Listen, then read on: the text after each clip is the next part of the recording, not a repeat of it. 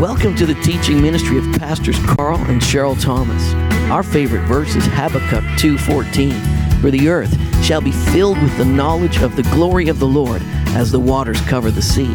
Consumed by that revelation, we are committed to recognizing, resourcing, and releasing high-impact ministries resulting in global glory, transforming lives to impact their world. We have a teaching that will impact you today. Now, let's get right into that word. We're going to talk today. This is going to be perhaps one of the most unusual Thanksgiving sermons you might ever have heard. We're going to talk about the Great Tribulation.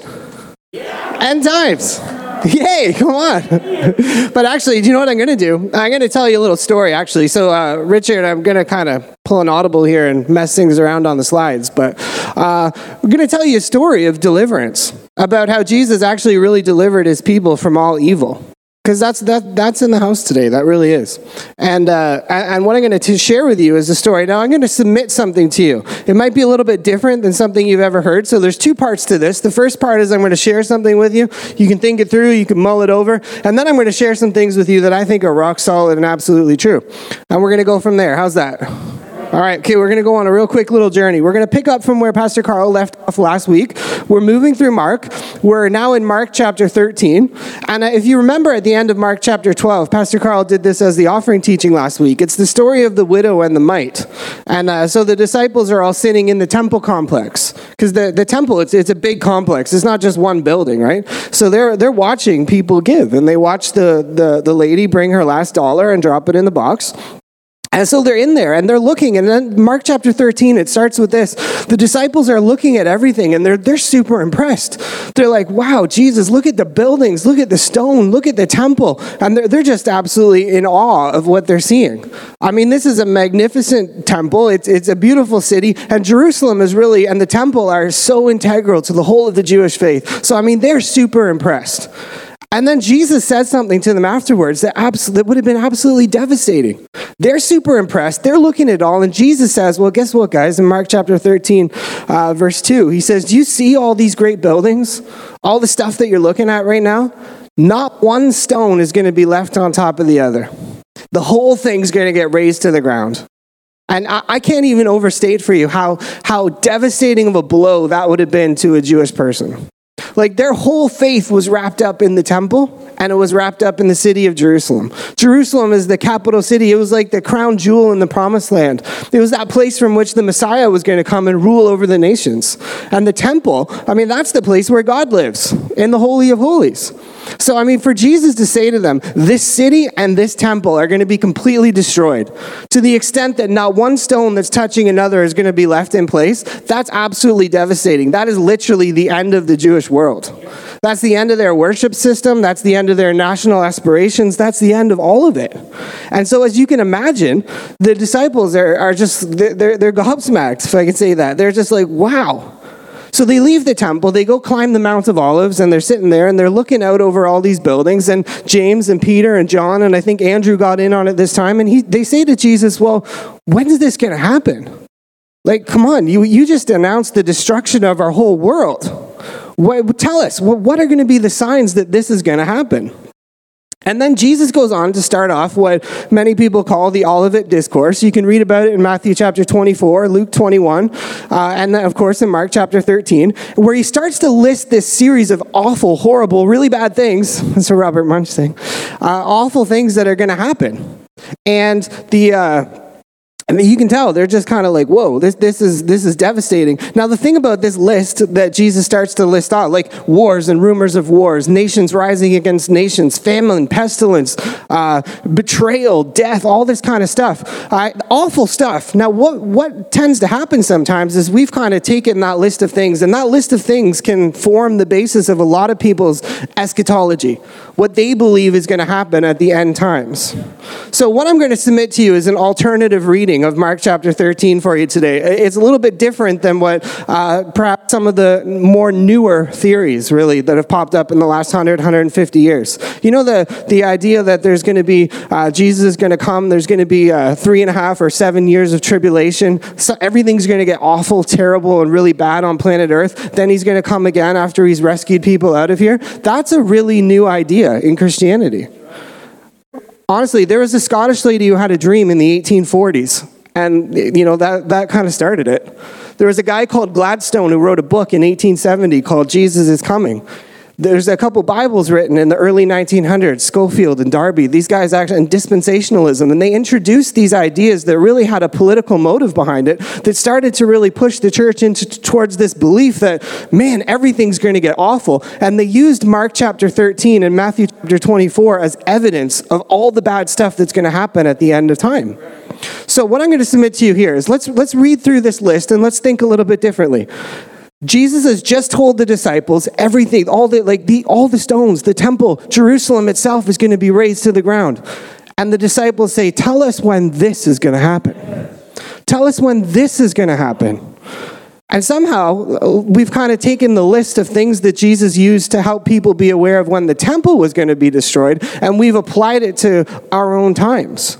And there's a certain tendency in humanity throughout history to anachronistically read into our own times the things that are said in the Bible. See, this is why we hammered it so hard in the Jesus trip. Remember the phrase, the Bible wasn't written to you, but it was written for you. So we're going to kind of understand a little bit more about that as we go along. So Jesus answers the question. They say, when's all this stuff going to happen? When's the temple getting destroyed? When is Jerusalem getting razed to the ground? And he says, well, here's some of the signs.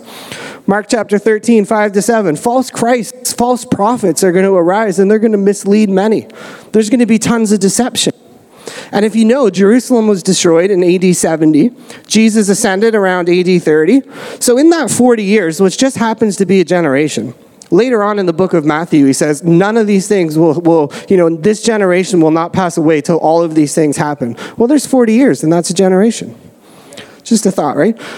So he says false Christs and false prophets are going to arise. So the anachronistic reading is to look out over the internet and to see all the bad teaching that's out there and kind of read it into our times. But we've got somebody from church history. His name's Eusebius of Caesarea. He was a bishop and a church historian from 260 to 340 AD. And he writes, after the Lord was taken up to heaven, the demons put forth a number of men who claimed to be gods.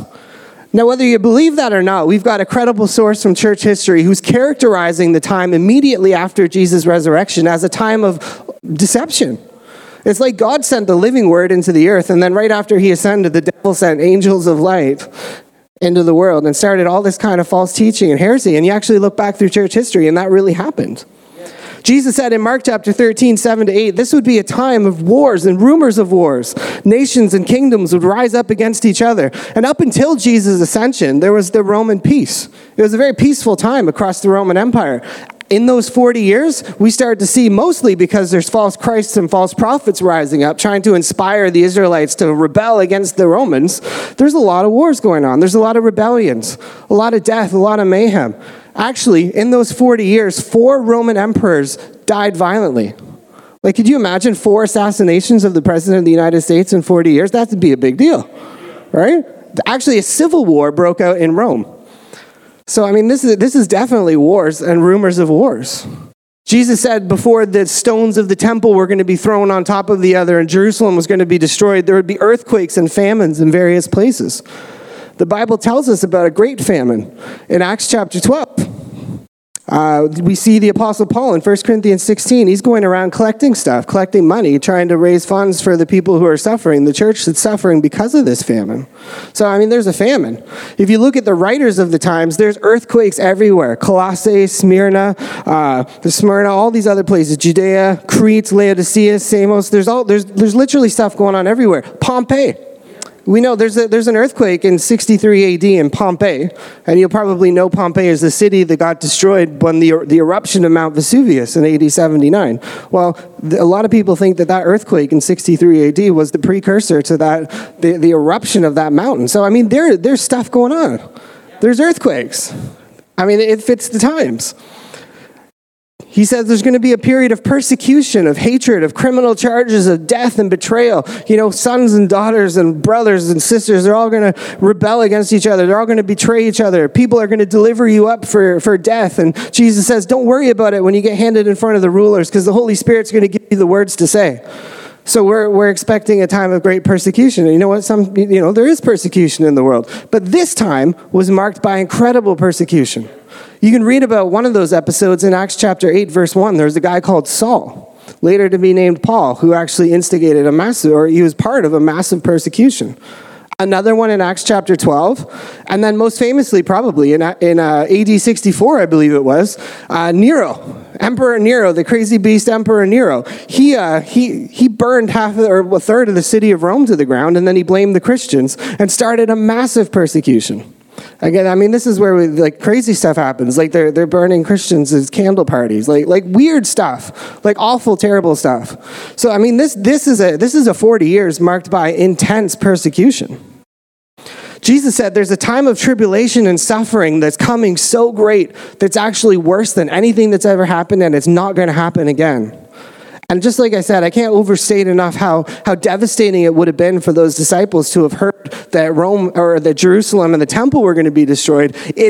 I cannot begin to overstate it. I'm not even going to get into the details because there's kids in the room about some of the atrocities and the depravity of the stuff that happened in Jerusalem when the Romans actually destroyed the city.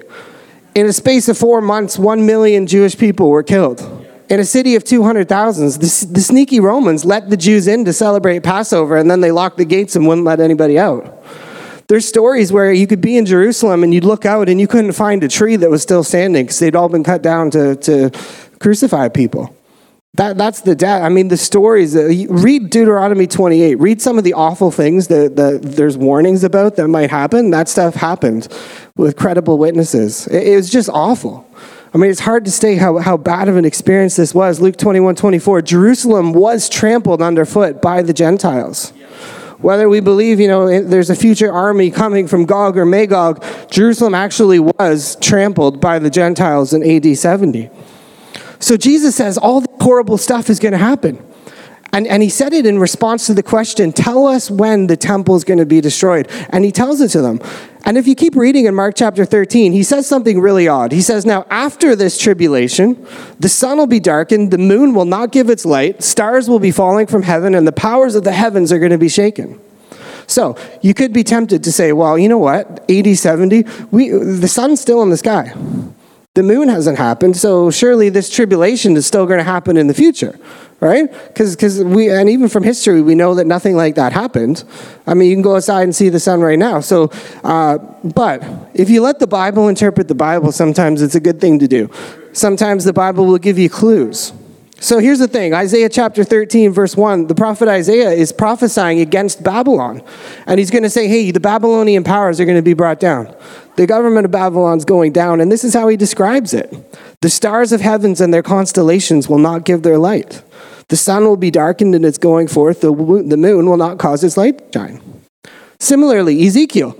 In Ezekiel chapter 32, he's prophesying to the Pharaoh. He's prophesying to Egypt. And he's saying about the Egyptian empire, when God's going to bring that down, not in the time of Moses, in the time of Ezekiel. He says, when I put out your light, I'm going to cover the heavens and make its stars dark. I'm going to cover the sun with a cloud, and the moon will not give her light. All the bright lights of the heavens I'll make dark over you and bring darkness upon your land, says the Lord your God.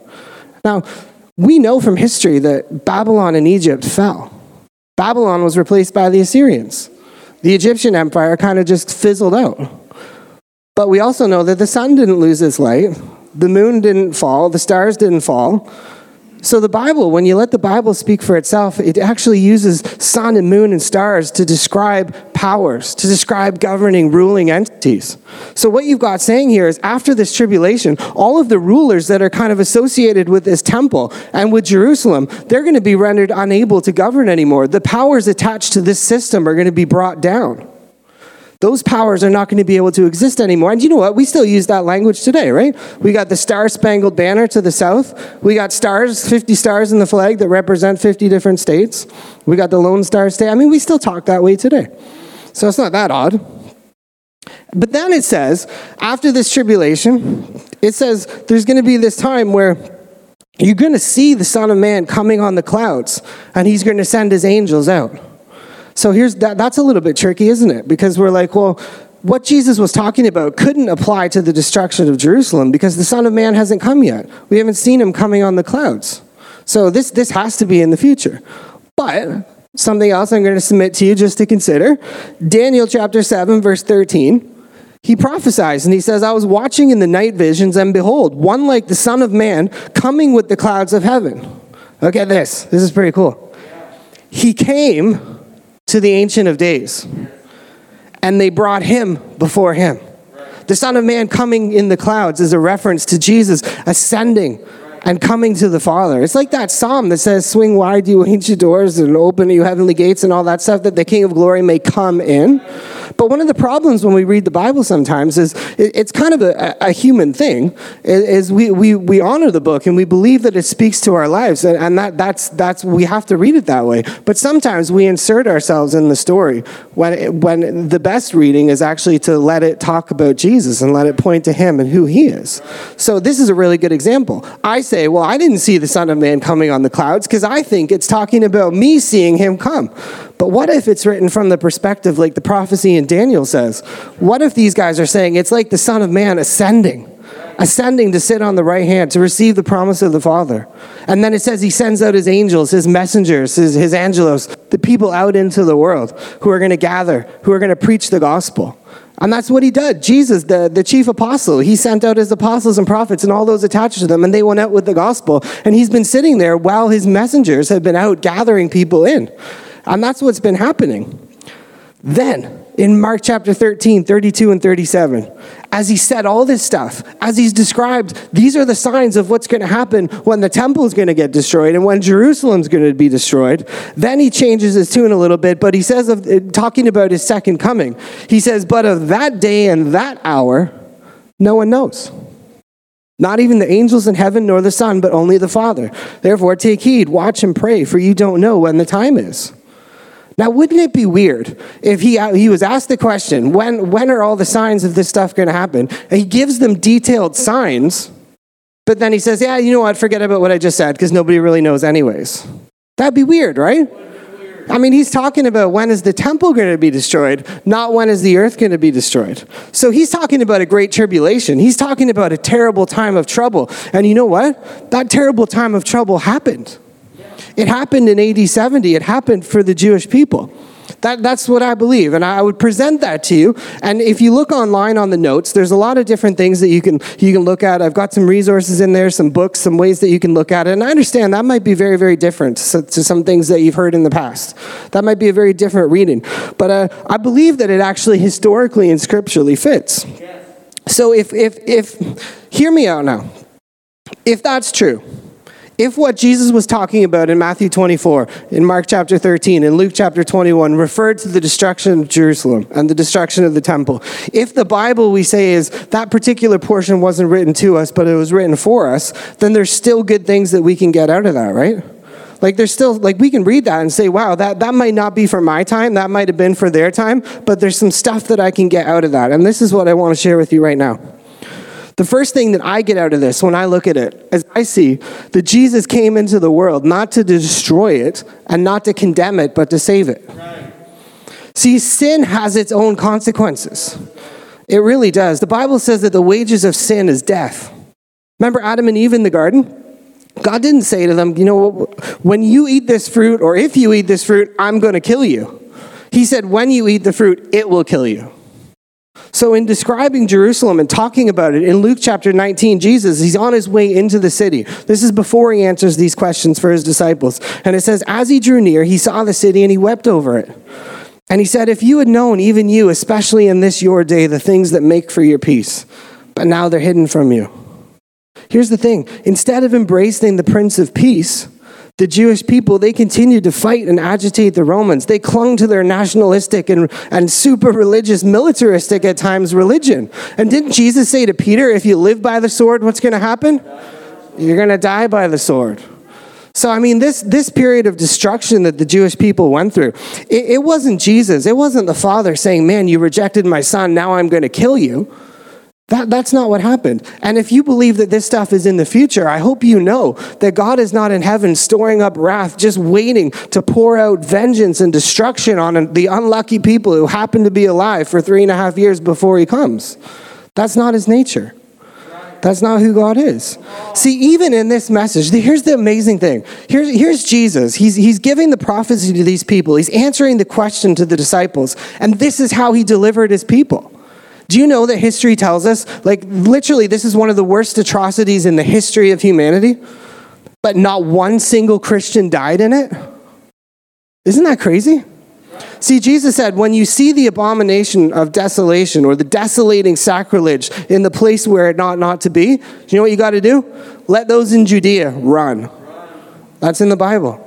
So let who? Let those who are in Judea. So whatever that desecrating sacrilegious thing is, it's something that the people of Judea were going to see. And the people of Judea were given very strict instructions. When you see that, run. Like literally, you can read it in the scriptures. Literally, he says, if you're on the house, don't go into the house to get your coat. If you're in a field, don't go back to get your buddy. Take off, go. One's going to go, one's going to be left. Somehow, we've read that to mean the rapture. But historically speaking, they literally listened to what Jesus said. I mean, these guys, they saw the miracles of Jesus. They saw the healing. They saw the resurrected Jesus. They took him seriously. Here is the prophet of God, the capital P prophet, the living word of God saying, guess what, guys? Something awful's about to happen, but I can help you. I can save you. I can deliver you. And you know what? They listened. History tells us not one single Christian died. Of that 1 million Jewish people that died, not one was a believer. 100,000 people that got taken into slavery after, not one of them was a believer. They all literally left, and historically we know they left and they went to a place called Pella.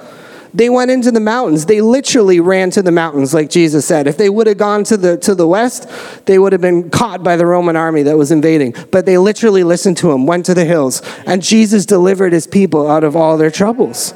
He really literally did. See, here's the problem with an idea about wrath that says God is storing up his anger, his wrath, and his vengeance to be poured out on a portion of the population in the future. That's not actually kind of how the wrath of God works. See, if you look in the Bible and you let the Bible define the words that we use from the Bible, Jesus said in John chapter 3, verse 36, he said that if you believe in the Son, you've passed from death to life, you've got life. But if you don't believe in the Son, the wrath of God abides on you. The wrath abides. The Apostle Paul said in Romans chapter 1, verse 18, he said that the wrath of God is revealed from heaven against not people, but against the wickedness and the unrighteousness of people who suppress the truth and wickedness. So the wrath of God is something that's poured out against unrighteousness and wickedness, not even against people.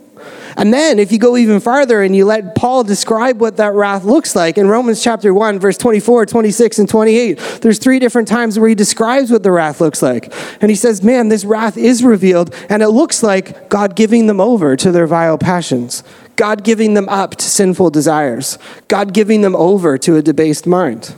So the wrath of God, it actually looks something totally different than what perhaps many of us have been taught to believe that it looks like. It does not look like an angry, vengeful God in heaven who's just waiting to pour out bowls of anger and destruction on people. The wrath of God, if you let the Bible define it, is actually God just with intense passion, because that's what the word means. It's orgy. It means passion.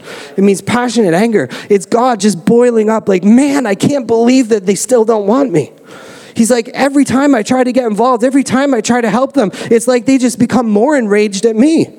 And it's like God says, man, I got to step back. If I don't step back, not only are they going to keep on hurting themselves, but they're going to start hating me more and more as well. So it's like God says, okay, I got to let you go. I got to let you experience the consequences of what you want. That is a biblical definition of wrath. There's another definition that we have a hard time with, and that's judgment. Because the Bible said it's appointed unto man once to die, and after that, the judgment. But Jesus said in John chapter 5, verse 24, he says that if you believe in the Son and the one whom he sent, you've passed from death to life already, and you will not come into judgment. You will not come into judgment. I believe in Jesus. I don't know about you. That means if I accept and I trust the words of Jesus, I will not come into judgment. So whatever I'm believing about the future, I know that my future does not involve that. It's appointed unto man once to die, and then the judgment. Guess what? I died with Christ. I did. I already died. I was crucified with Christ. And now I live by his life inside of me. I died. And that word judgment, it means crisis. It literally means decision, and it's a noun. That means that the judgment of God, whatever your picture of judgment is, it's not God actively hurting you. It's not that God has decided, you know what, in the future I'm going to hurt the people of the earth. No, it's a decision. And you know what? That decision was rendered over me already. And you can read about it in Ephesians chapter 1, verse 4, where it says, holy, without blame, and above reproach. That's the decision that was made about me already. Can you believe that? I might face a judgment one day. And you know, the Bible says we're all going to appear before the judgment seat of Christ, the Bema seat. And you know what? There's going to be a verdict rendered over my life.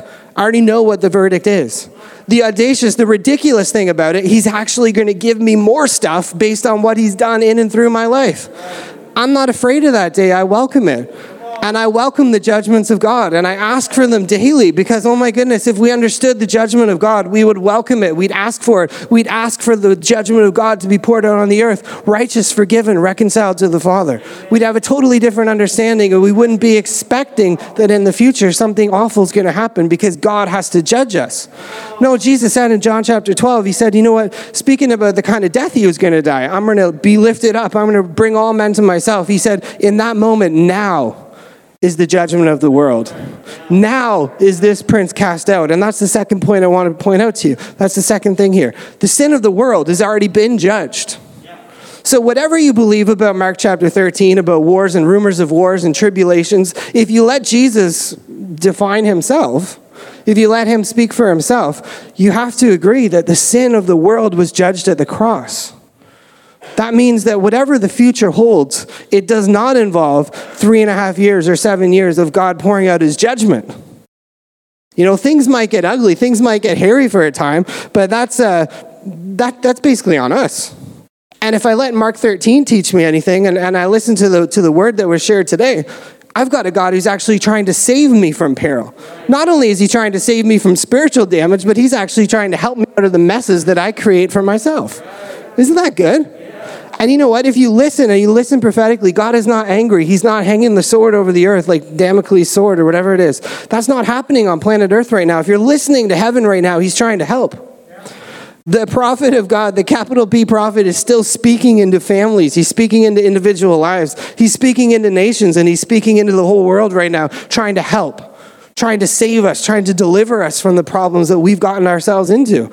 And then ironically turn around and say, it's actually your fault, God. Isn't that, he's so good. He's so good. If you need tribulation, Jesus gives you an amazing promise. In John chapter 16, verse 33, he says, in this world you will have tribulation. If you need it and you really want it, he promises it to you. It's just a fact of life. Some bad stuff happens in the earth. It really does. We live in a fallen world, but Jesus says, be of good cheer.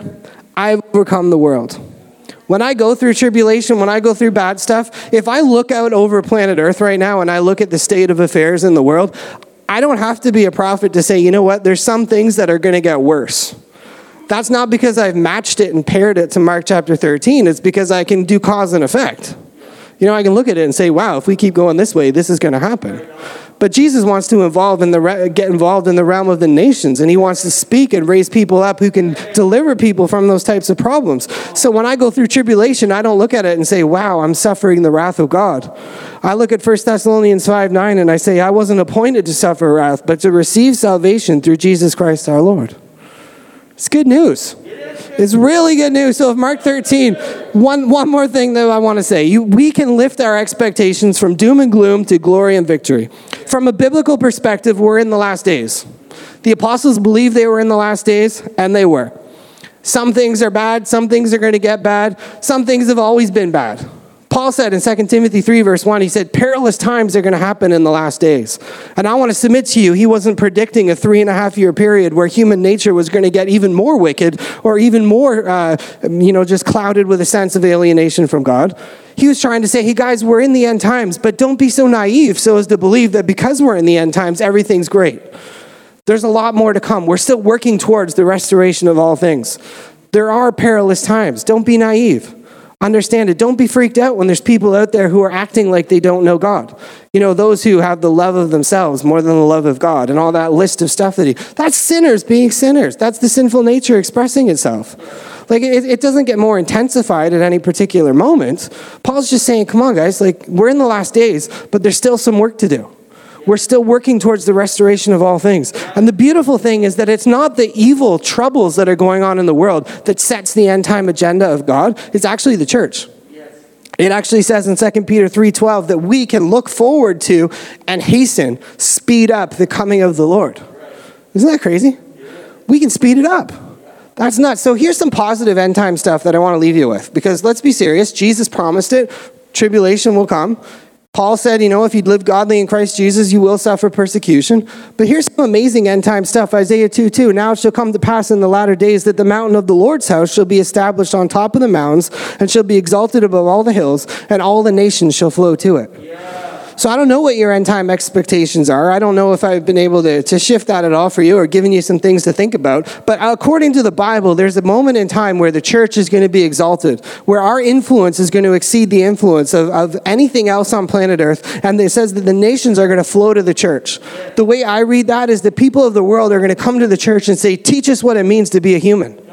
Teach us what it means to be a community. How can you do this in such troubled times? How do you work as a multi-generational, multi-ethnic community? How do you love each other? How do you function in community? What is different about you? Teach me how to be a human. And we're going to be able to say, look at the last Adam. There's the original prototype for humanity. There's Jesus. And he's expressing itself in us. That's what the end times are about for the church.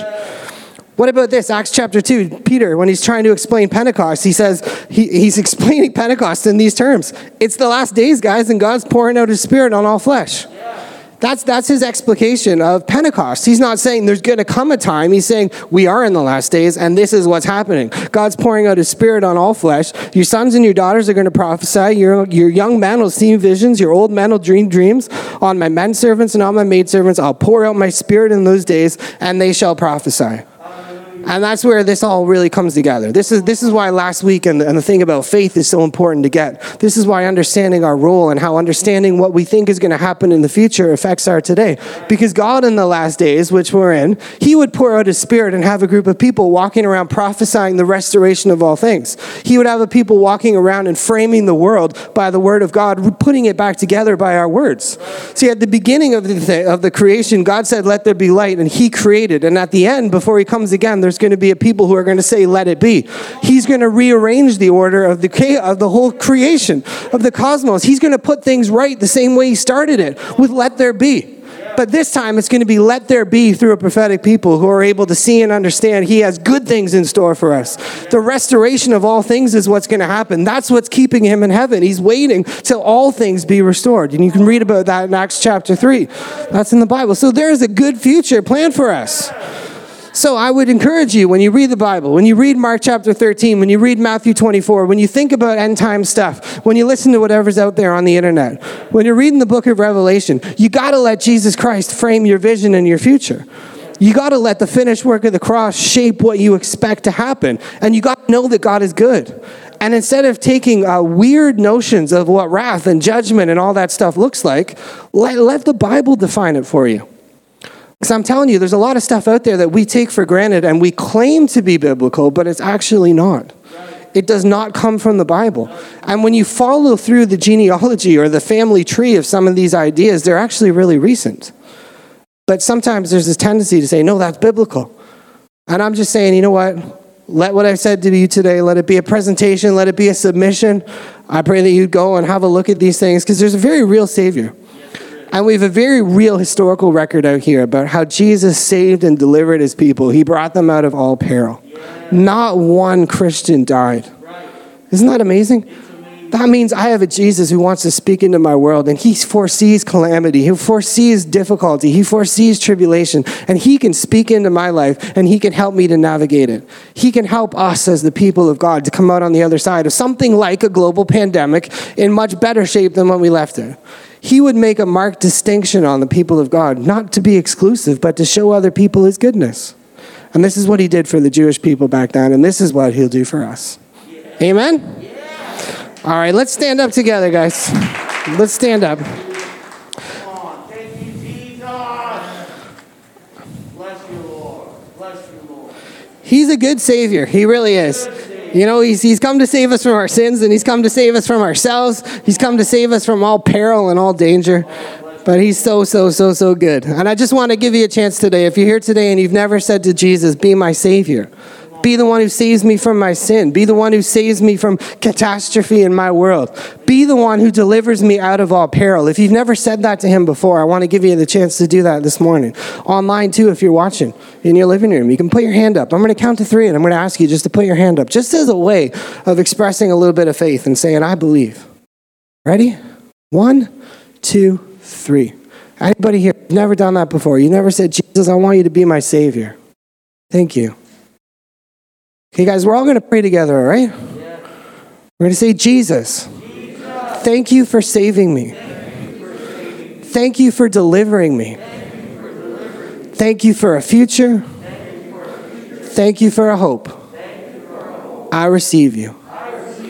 In your name I pray. Amen. All right, if you prayed that prayer and you're online too, please feel free on impactlondon.ca, fill out the Connect card, let us know what's happened. But you have just become part of the family of God. Isn't that good? Thank you, Jesus. All right, guys, we're going to pray together. Father, I thank you so much. Thank you for loving us so much. Thank you for your protection, your deliverance. Thank you for a good expectation. I know, God, whatever troubles and tribulations happen in this life, you're my God, you're my Savior, you're my help. You're the one who lifts my head. You're the glory and the lifter of my head. You're the one who's going to bring me through every difficulty, and I thank you so much. I pray that every person here, Father, and everyone online just feels the helper. You're here to help us.